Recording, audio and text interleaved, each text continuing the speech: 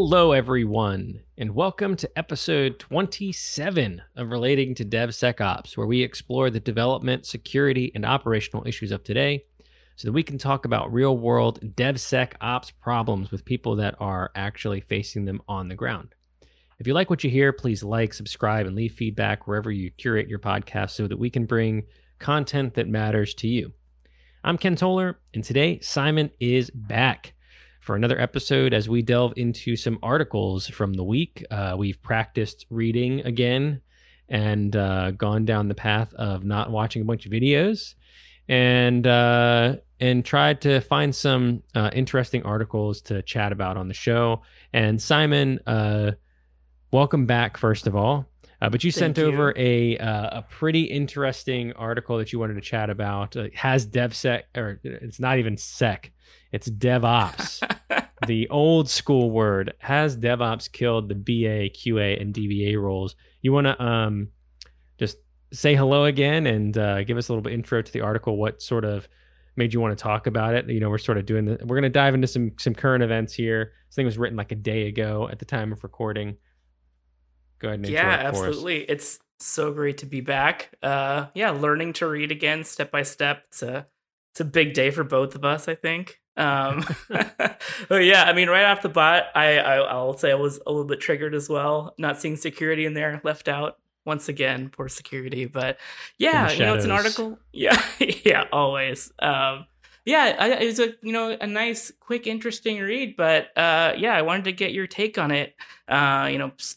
Quick summary is, we're moving in the cloud, everything's automated, everything's so easy to do, and it's click buttons. So, you've got things like, the BA role, the business analyst role, QA, quality assurance, and DBA, database admin. And you're like, why do you need those anymore? It's obsolete. A developer can do it. It's just, right off the bat, just like, you don't need to focus on those things anymore. Just, open more pods and just spin up more servers. Just click the button. And I think one of the things that resonated with me the most is there's a kind of a projection graph that's on this article, and it shows how much businesses are consuming more and more data these days. For obviously things are growing, this case study didn't really lean towards one direction either or. Kind of provided a use case for, do these roles still matter? Do they not? And the take was, hey, the business analyst role is still important. As data grows, they need to be aware, and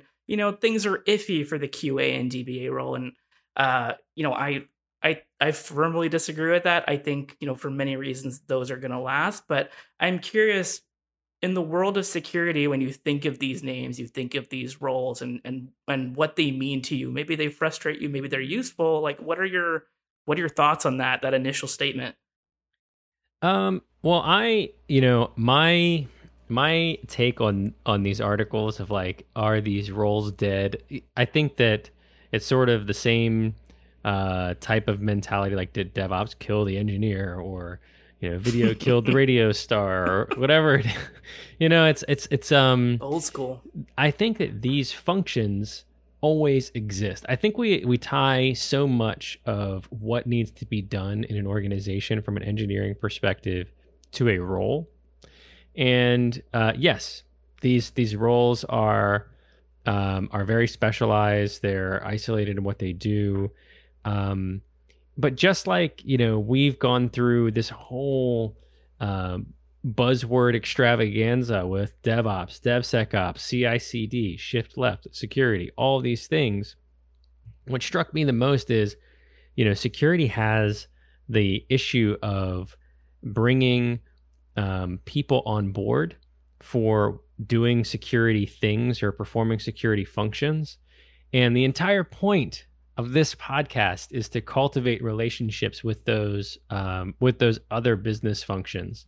And so if you look at QA as a business function rather than a job role, and BA and DBA similarly, you want those skills in your tool bag. And I'm not a DBA, and so I love leaning on folks that specialize in databases or even specific database technologies to discuss security problems with that, and they're going to be much more apt to remediate findings and to give me the best feature list or remediation to a specific technology, especially in the database world, than any engineer is going to be able to do. Because obviously I'm still correcting SQL injection mistakes. So, it's sort of like you want those folks that specialize in these technologies, specialize in SQL and redundancy. They have a different skill set, and you want to take advantage of that. So I know I'm like sort of focusing on the database side of things, but I look at it as you're never going to. I wouldn't say I'm triggered by the title, but it does sort of make me smile and gets me invigorated into like, yes, this is what we talk about is like, all of these roles do have value in the organization. You can't just, put everything on an engineer. And I think that, I don't know, well, you can tell me how you feel about this, but I think that you do have two schools of thought in product engineering in the developer world. The developer that says, I can do everything, and these roles are meaningless, and I could do database and QA and do it all or whatever. Yep. Full stack to the extreme. Yeah, and in the same way that you have security folks that are like, I can do all the security things. I can do pen testing, and I can do crypto and this and that. But there is so much nuance, and it's the people that I love working with are the people that recognize where they're strong, where they might be weak, and aren't afraid to learn from each other. And I think that extends across job roles, job functions, and all of that. And so the article, like you said, sort of walks that middle line all the way to the end, highlights the pros and the cons of each of these roles. And I think that to me, a lot of the cons came out as like the author self-admittedly being like, well, it comes down to, I think the synopsis at the end was around communication and, these other non-skill-based problems with those roles rather than the role itself, which is everything that we're trying to do with like the whole idea of people, process, and technology and DevSecOps. And this, even though it's only 3 roles or job functions in that buzzword, I think that the spirit of this podcast and everything that we do is around capturing all of those roles into all of these functions and figuring out how we can lean on and help each other in the world of automation where things are sort of getting more and more merged. So I don't know if that answers your question, but that's sort of where I went with the article in my head. Yeah, I mean, I think you might be secretly more triggered than you are. That was quite a response, but yeah, I think we're so hell-bent on roles and like, what is your purpose that we're forgetting the bigger aspect of that, which is communication. And I love that you mentioned SQL injection, right? It's something that is very simple to avoid, yet we still have that problem in 2021. And I think it's easy for someone who doesn't have full context of a company to say, well, I hear the word SQL. Our database expertise is not there. Let's get more DB admins, or we don't need that. We have a bunch of smart engineers. Let's just train them. You're avoiding the problem, which is the quality of your system. And I think that's where the communication is messed up for what I see is like, yes, like we have this problem, but who's checking that? Security is identifying that, and that gets marked. And who is reevaluating that day to day? Has this been fixed? I don't think it's on security to have to harp on these problems day in, day out and say, hey, I know you haven't prioritized this yet, but maybe next month, maybe the month after. And that's where I think you can say that, oh yeah, we've got like this awesome testing suite. I still think you need people who champion that and say, every day, hey, developer, we still have a bunch of different areas where you have SQL injection problems. It's on my automation list, and they champion that. And their purpose is not to build the product; it's to keep it safe, keep it up to date, and listen to the other people. So I think, yes, if you're a smaller company or a startup, maybe you're sharing the love across, and everybody's kind of doing everything. But as things grow, and again, as this graph shows, as data grows and your company gets so much bigger, you need someone whose primary focus is to centralize on those things. So when I hear that these roles might potentially be dying, I disagree. I think they're going to evolve into something that's, adjusting to the fact that we are larger and more in the cloud. Does that kind of resonate with you? Yeah, I mean, when you say, the roles evolve, I couldn't agree more with that. The way that I see that is, you could sort of die on the vine with like retaining your old skill sets, or you can sort of learn where everything is going. Your DBA skills, your BA skills, your QA skills are going to carry over into the new technologies that we use. And it's just a matter of Absolutely. learning those things and upskilling yourself to do those. But just like when you talk about, so like I love this analogy from a security perspective because, every single day, I have to pretty much every day I have to at least learn or acquire or learn something about a new language or a new technology because whatever client I have is inevitably going to be something that I haven't used before. And that's why, like, when I look at resumes, especially for security folks that we're bringing on board and whatever, it's like, it's not necessarily about what tools you use or what technologies you've interacted with. It's more like how you've worked. What did you do with those technologies? What did you analyze? How did you look at them? What's your approach, your methodology? If I gave you a new language today, what would that look like? Or maybe how they're related. If you were a C programmer, like, and we have a Rust project, like maybe that carries over, maybe it doesn't, right? So it's more of like how they're related and how quickly you're able to pick these things up in security because you're always working, through these problems in a variety of languages.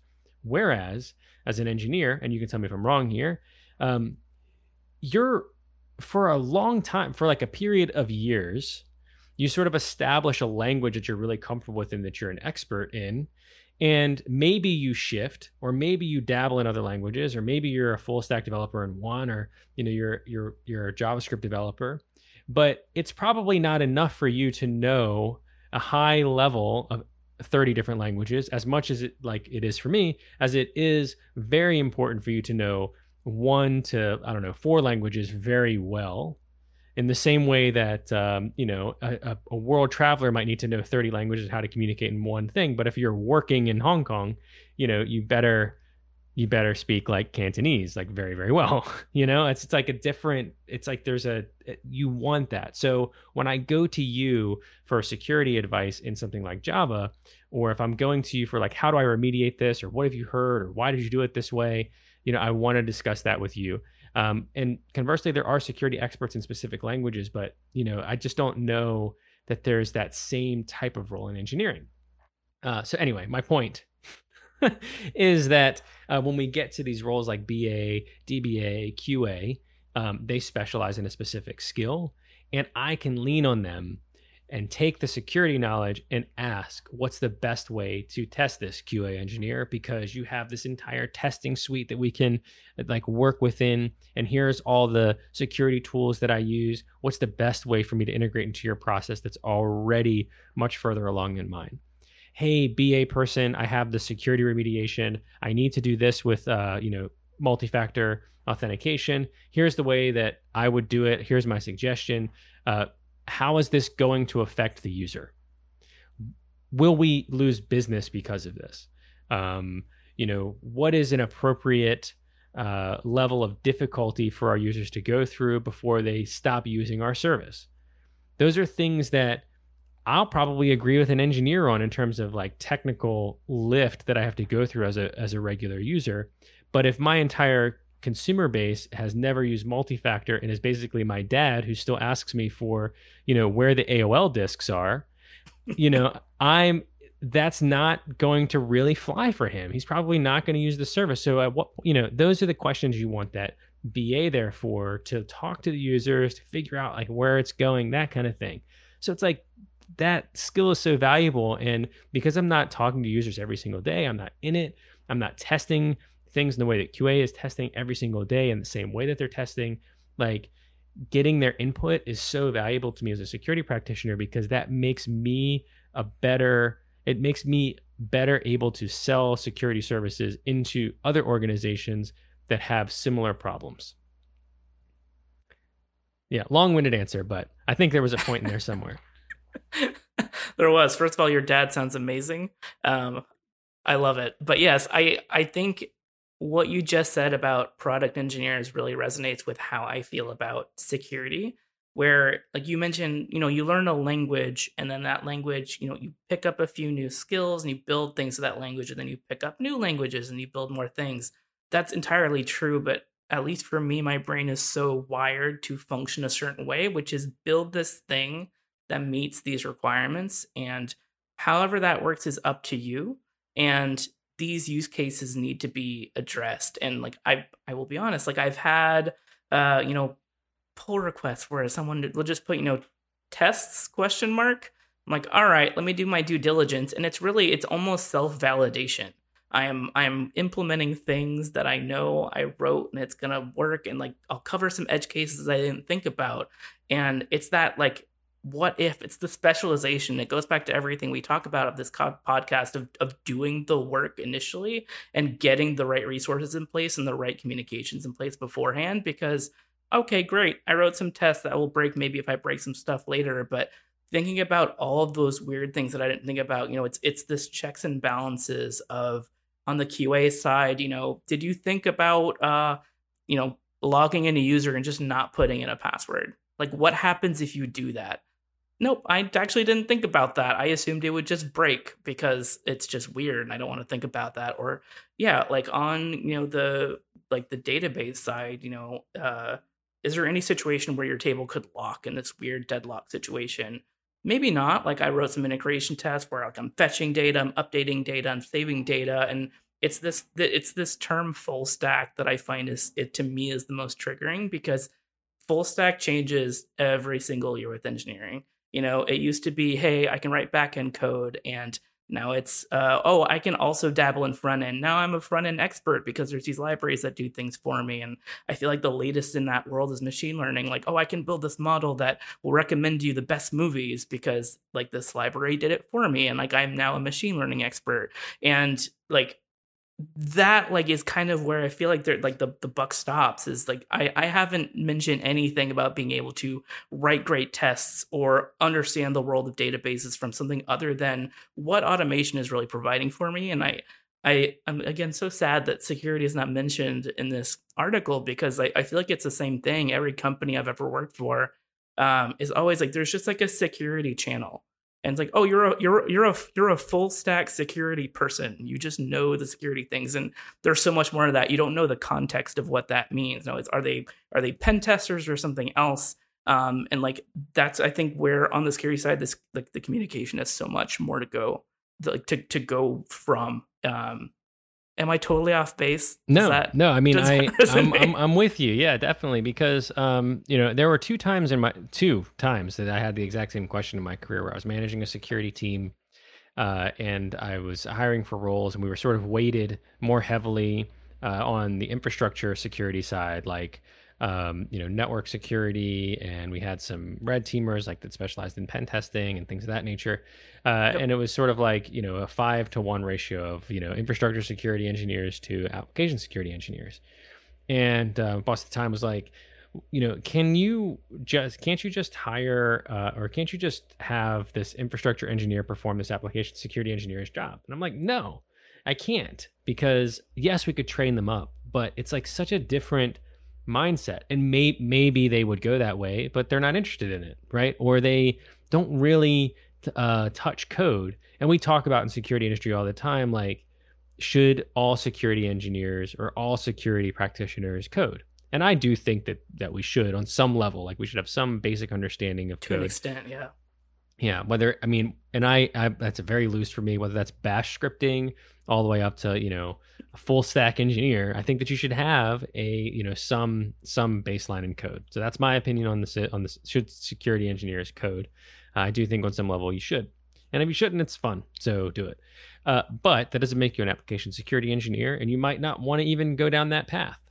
You also have, red teamers, right? That where they focus on application security exploits, but the focus of that application security exploit is to, more than likely in all the training, shell the box. So they're going for depth into the application. And on the web application side, there's a specialty where you're being more thorough. And so how you approach those based on your skill set is sometimes, I wouldn't say entirely different, but you have these skills that you pick up, throughout your career, and nobody knows everything, right? Exactly. And so it's like if you stop learning from the people around you, something is wrong. And I think that you can always do that. And that's what is most triggering for me in this in this article is none of these things are going away. I think that maybe other people can pick up those skills and maybe we don't need the specialization, but I think that it goes both ways. I think BAs are going to start picking up engineering skills and QAs are going to start picking up engineering skills, just like I expect us to be transferring more security skills to these roles as well. So I'm with you. You know, it's just I really do think that what the article summed it up as was that it comes down to I'll just go back to the article and just make sure that I'm quoting it correctly. But it was, you know, looking back, I realized most of the past friction was attributable to fractured communication, restricted responsibility, such as BAs who can't do DB queries or QA folks who aren't able to view and run code. What we just discussed, right? Like you should learn to code, security engineer, and a lack of buy-in. Good teams win and lose together regardless of roles. And this is everything that we talk about, is that if I, you know, restricted responsibility, security engineers that can't code and can't read code. And so when the engineer talks to them, they feel like they're talking to a wall, right? Fractured communication. You know, we operate in separate systems, all the stuff we talked about in security training, security champions, education, and then lack of buy-in. And we talk about all the time, like you could have the best security tool in the world. I think Mike and I just chatted through this in the last episode. You could yes, have you did. the absolute best security tool in the world, but 90% of your success is going to be around adoption of that security tool and not necessarily around the security tool itself. So if you have the worst security tool in the market, that has nothing to do with these roles, right?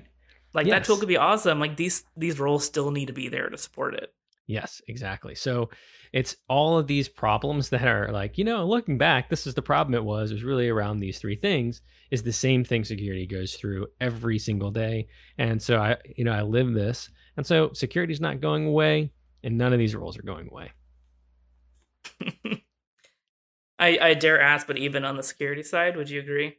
Is there anything that you feel like, I had weird using DevOps, but DevOps would potentially make less valuable? What do you mean, like that DevOps would go away, or that security would go away as a result of DevOps? Yeah, some of these like more defined roles that exist in security that you think might suffer as we continue to progress forward. I don't think so, man. Like, I think that we all are going to evolve a bit. I think if security practitioners stick in their lanes too hard and they're not willing to learn from the people around them, that yes, their role is probably going to go away. So if they are, you know, the network engineer that just does firewall rules and that's all they want to do, and they just want to sit on their firewall and create the firewall rules and, you know, get all that kind of stuff, their role is probably going to go away because, you know, God bless their soul. That stuff is going, either they're really good at it and they're going to be working on the back end of a cloud security provider. So it's not a way there. Like the thing that people don't understand is that these cloud security providers still need to operate the same things that we're doing today. They just, you know, it's abstracted to you through security groups, right? If you're talking about a firewall. So if you're really good at it, man, you can crush it. You could be like the celebrity of firewall rules and go into and just, you know, if you want to work for AWS, then you can go in there and, you know, write rules to your heart's content and they're going to need you. But if you, you know, feel like that you like doing that sort of thing, then maybe you just need to migrate your skill set into, okay, I need to learn how to do this in all these CSPs. I need to learn how to do it in Azure and GCP and Alibaba Cloud and AWS. And so your skills will carry over to the cloud. You just have to take the time to learn those things and grow with the way the businesses are growing. But I don't think that, I definitely don't think that there's really anything that's going to like completely go away. In any of these roles, we're still going to need to be, not until the robots take over, man. Yes, Skynet, whenever that happens, it'll be fun. Yeah, but I totally agree. And the fact that like I can't even come up with another example of like a QA scenario or like a database related scenario right now. It's just the fact that like that's not my specialization. It'll always be around it'll just be more complicated, which means we need those people even more. Yeah, I mean, like the data side is super interesting to me because I do think that um was the article, did they say that the DBAs were the ones they were sort of most concerned with, they thought were most likely to go away, if I remember that correctly? Yeah, so and that honestly surprised me because the in the article the most, I guess, like quote unquote secure spot was the BA, which fair. I mean, you obviously want someone who's going to persist the needs of the business, whether it be a program manager or a product manager or an actual BA. But you're dealing with more and more data. You need people who understand like how we aggregate that data, where it's going, where it's living. I mean, that's going to get more and more complicated. And sure, we've got these awesome cloud providers, but I mean, that's not magic. People are managing that stuff. Yeah. I mean, I do see that I do see the maintenance of I'm just rereading that they talk about like maintenance of databases in larger companies where those things are still around are going to be, or they're going to be more specialized, probably more highly paid. But as things move to the cloud and that overhead decreases, sure, those database admins are probably going to those roles are going to decrease. But I think my challenge to that is, there is an entire data certification for AWS, right? Exactly. So you might not be a DBA where you're, managing the day-to-day tables and, replication and all that kind of stuff because it's handled for you, but you are going to need to configure that and be responsible for that. So as a DBA, like if I was a DBA, I'd be upskilling on my cloud stuff, all the time, because what's going to make me a more attractive DBA to the industry is like my ability to operate on the databases that people are using. And so I just don't think that that's going away. I think that DBA role will change a bit, but the responsibility for maintaining those databases, keeping them up, making sure that they are redundant, responding to incidents, helping engineers like work with these databases will continue. And maybe they'll pick up a few, responsibilities on the way just around general data, right? I think that the scarier part for me was like when data scientists are going to be sort of managing the database. But again, like the data scientist is all about the actual data and not about like maintaining that necessarily. Maybe they do, but like to me, it's just like their focus is how do we make use of this data, and the database admin is like how do I protect and make this resilient and keep this running and make it available to all of the things that these data scientists and engineers need to use. And I think that that's an important role. Absolutely, and I'm glad you mentioned like data scientists owning data. I've seen that, and I think yeah, no, like not, I mean, not to horrify your security brain, but I have seen that, and I think the biggest question there is why is that happening? Like, are you afraid of sharing roles and responsibilities? Is there a gatekeeping there where I'm a security engineer or I'm a database engineer or I'm a product engineer and like no one else can do this, and if someone else is doing that, like I'm going to lose my job, and that's not the case. That's something you have to realize. It's not like the second that happens and the universe is starting to move in that direction, that just means that if you are really interested in that field, there's going to be even more challenging opportunities for you, and you should be excited for that. Yeah. Yeah, I mean it's the fear of change, man, and the fear of learning. I think that scares folks because Yep. you spend 10 years working towards something, and you have to make this hard shift. Like I get it, I totally get it. But it's just I just don't think I think like you said, the roles will evolve and change, responsibilities will change, but they're not going away, man. I think that there's value in all of these. And in fact, it's sort of given me new ideas about who to talk to from the security side. Absolutely. Likewise on the product engineering side. Cool. So like what is like your takeaway? I mean, my takeaway is like, I'm going to go talk to some BAs and QA, and DBAs now and see like what their world's like these days. and work through it in that way. I will say that just a quick aside that it just popped in my brain while I was talking before, but I didn't get to it. Threat modeling is when we bring these actual roles into the security conversation. And we've talked about threat modeling before, and we've said you need to bring these people into the conversation because they're going to have insight that you don't have either as an engineer or a security practitioner. And this definitely highlights the point there, is that we need these people to be a part of the conversation so that we can make sure that all of our threat models and how we think about a product is accurate. So that's my takeaway. Yep. And mine is similar in different light. It's like, why didn't you bring those roles into it? And the reason is those roles all matter. You just need to have the communications in place. You need to know to bring these people in and build those relationships, because ultimately, even if you end up having to do, some gross security stuff as a product engineer, you're going to grow from it. I promise it's not gross to everyone who's listening to this, but it's wonderful. I love security so much. But yes, you got to have those communication channels in place. These roles ain't going anywhere. Yep. Cool.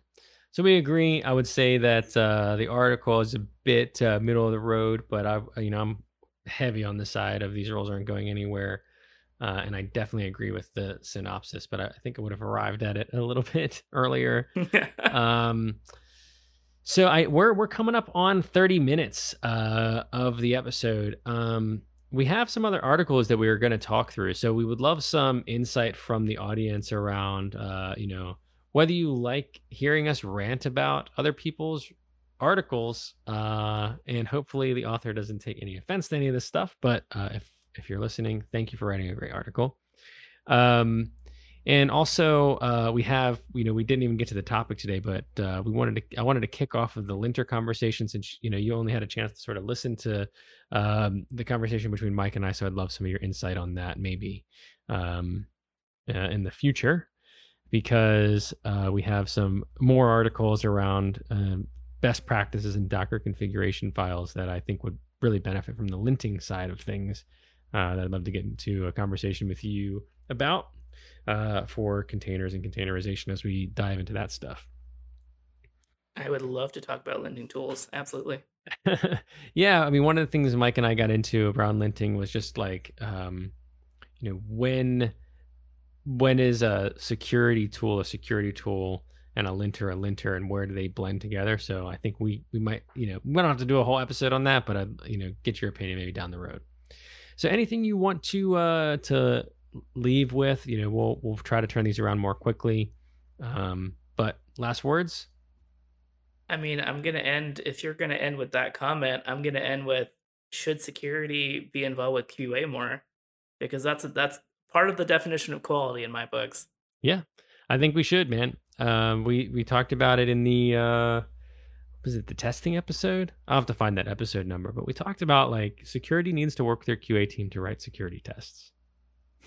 So maybe we can if you forgot, the audience forgot, so we can definitely do a repeat of that one, and any lessons learned we have from there. Cool. Well, man, thank you for coming back. Welcome back. I'm looking forward to some more conversations as we sort of head into the second half of the year.